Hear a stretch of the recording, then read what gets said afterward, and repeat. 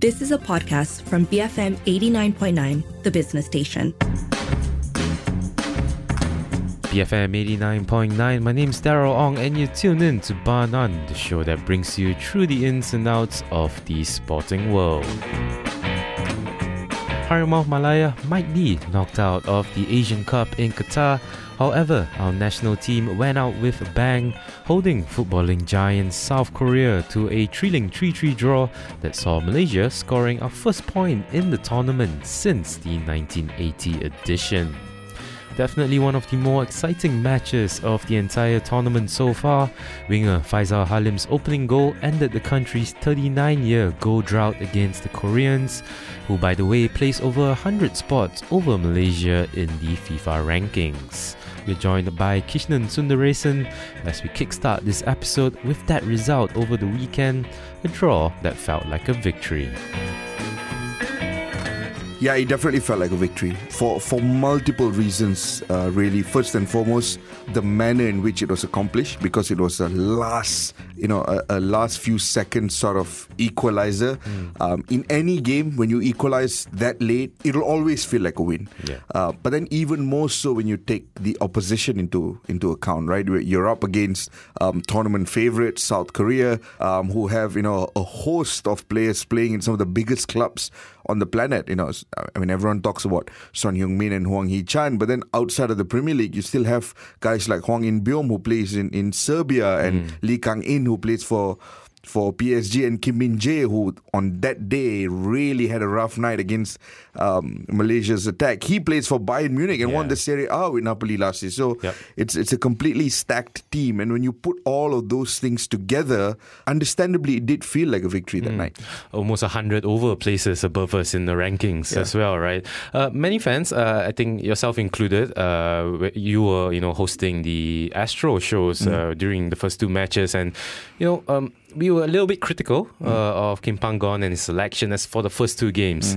But if anything, the South Korea tie is a perfect way to bounce back almost. Yeah, I think what I liked the most and what I appreciated the most about the South Korean tie was that it was a perfect response to a lot of these narratives that started coming out about, hey, this is the actual standard of Malaysian football.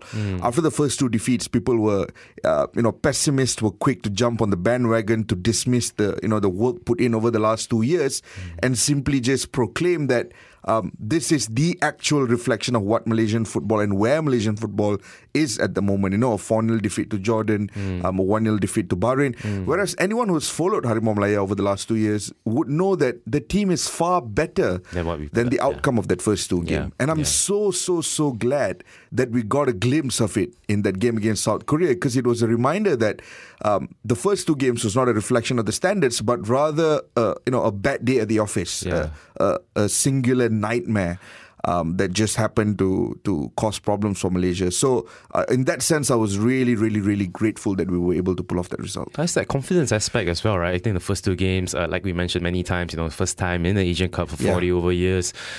The third game was day and night almost, We had so much confidence on the pitch. It was matching Korea toe to toe. I mean, possession aside, right? I agree with you. I think it's confidence.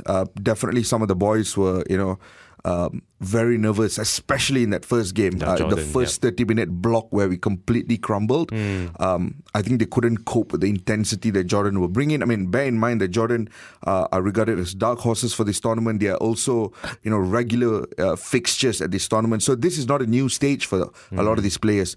For the Malaysian boys, all of them, this is probably the highest level that they've ever played in before, perhaps bar Dion Cools, who's played in the Champions League before. Nacho with Club maybe Brugge. as well. Nacho played in the La Liga, but everyone else, this is the biggest stage. So the nerves inevitably got the better of them in the first couple of games, and I'll also say that Kim Pang-gon himself, he might not say this out in public, but I'm pretty certain that in private, he'll be the first to admit that he made a couple of mistakes with team selections and tactical decisions in the first couple of games. But in the last game, when we went back to the tried and tested method, when we went back to the boys that have carried us over the last 2 years, then the result really came For sure. For sure. In focus now into the players, lots of redemption story arcs, right, for our national squad. Rama Morales repaying Kim Panggon's faith. Arif Aiman, Faisal Halim finally turning up in that third match. And also a big shout out to Brendan Gunn, who overcame cancer to play on the biggest stage in Asia as well.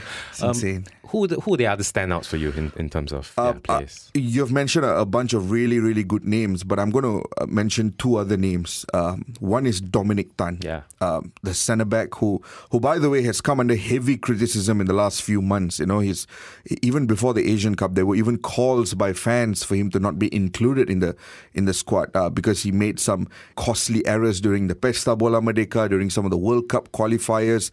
But it was always a weird one because Dominic Tan that we see in the national team prior to this was very different to the Dominic Tan we see with Sabah, who compete on the continental front. They play in the AFC Cup against some of the best teams across the Southeast Asian region, and he always looks very assured and confident. But for some reason, with the national team in the last few months, he has struggled. So given all the calls, it came to the point where it got so heavy that some of his teammates had to come out in public and defend him. Even Ong Kim Swee, his coach at Sabah, had to come out in public and release a statement saying that he is better than you think he is and don't tear him apart.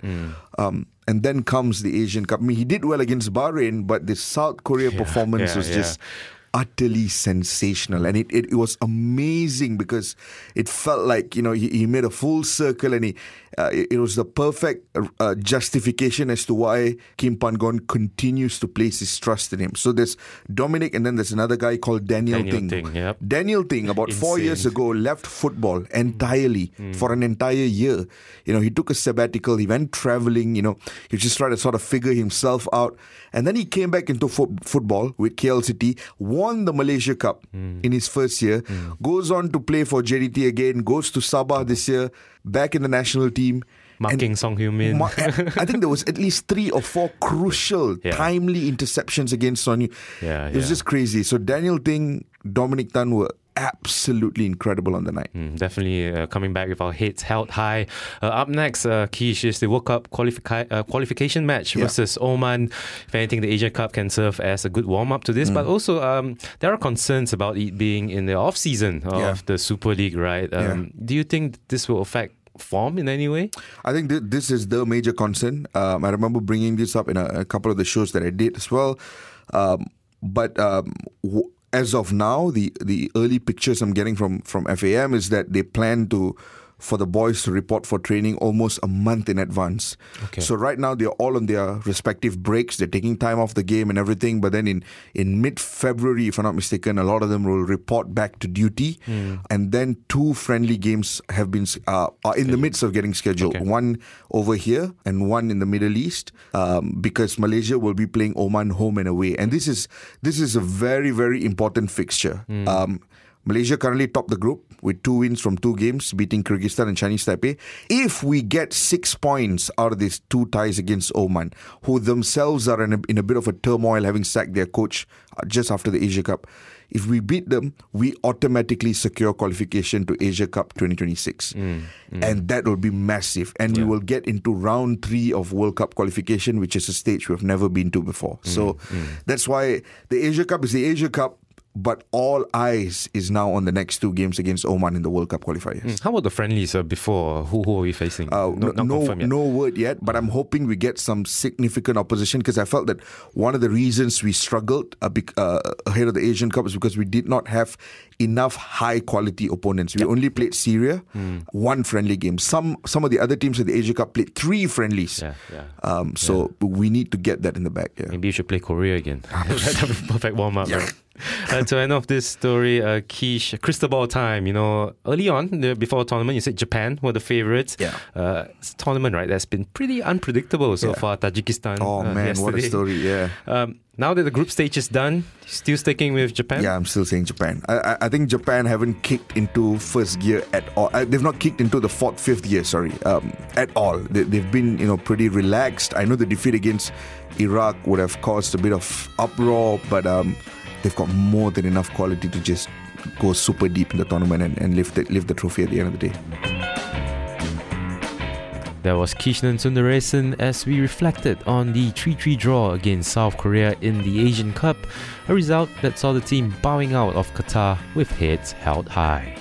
Coming up, we talk about the rise of the football club in the country, Johor Darul Takzim. My name's Darryl Ong and this is Bar None. Stay tuned only here on BFM 89.9. You have been listening to a podcast from BFM 89.9, the business station. For more stories of the same kind, download the BFM app.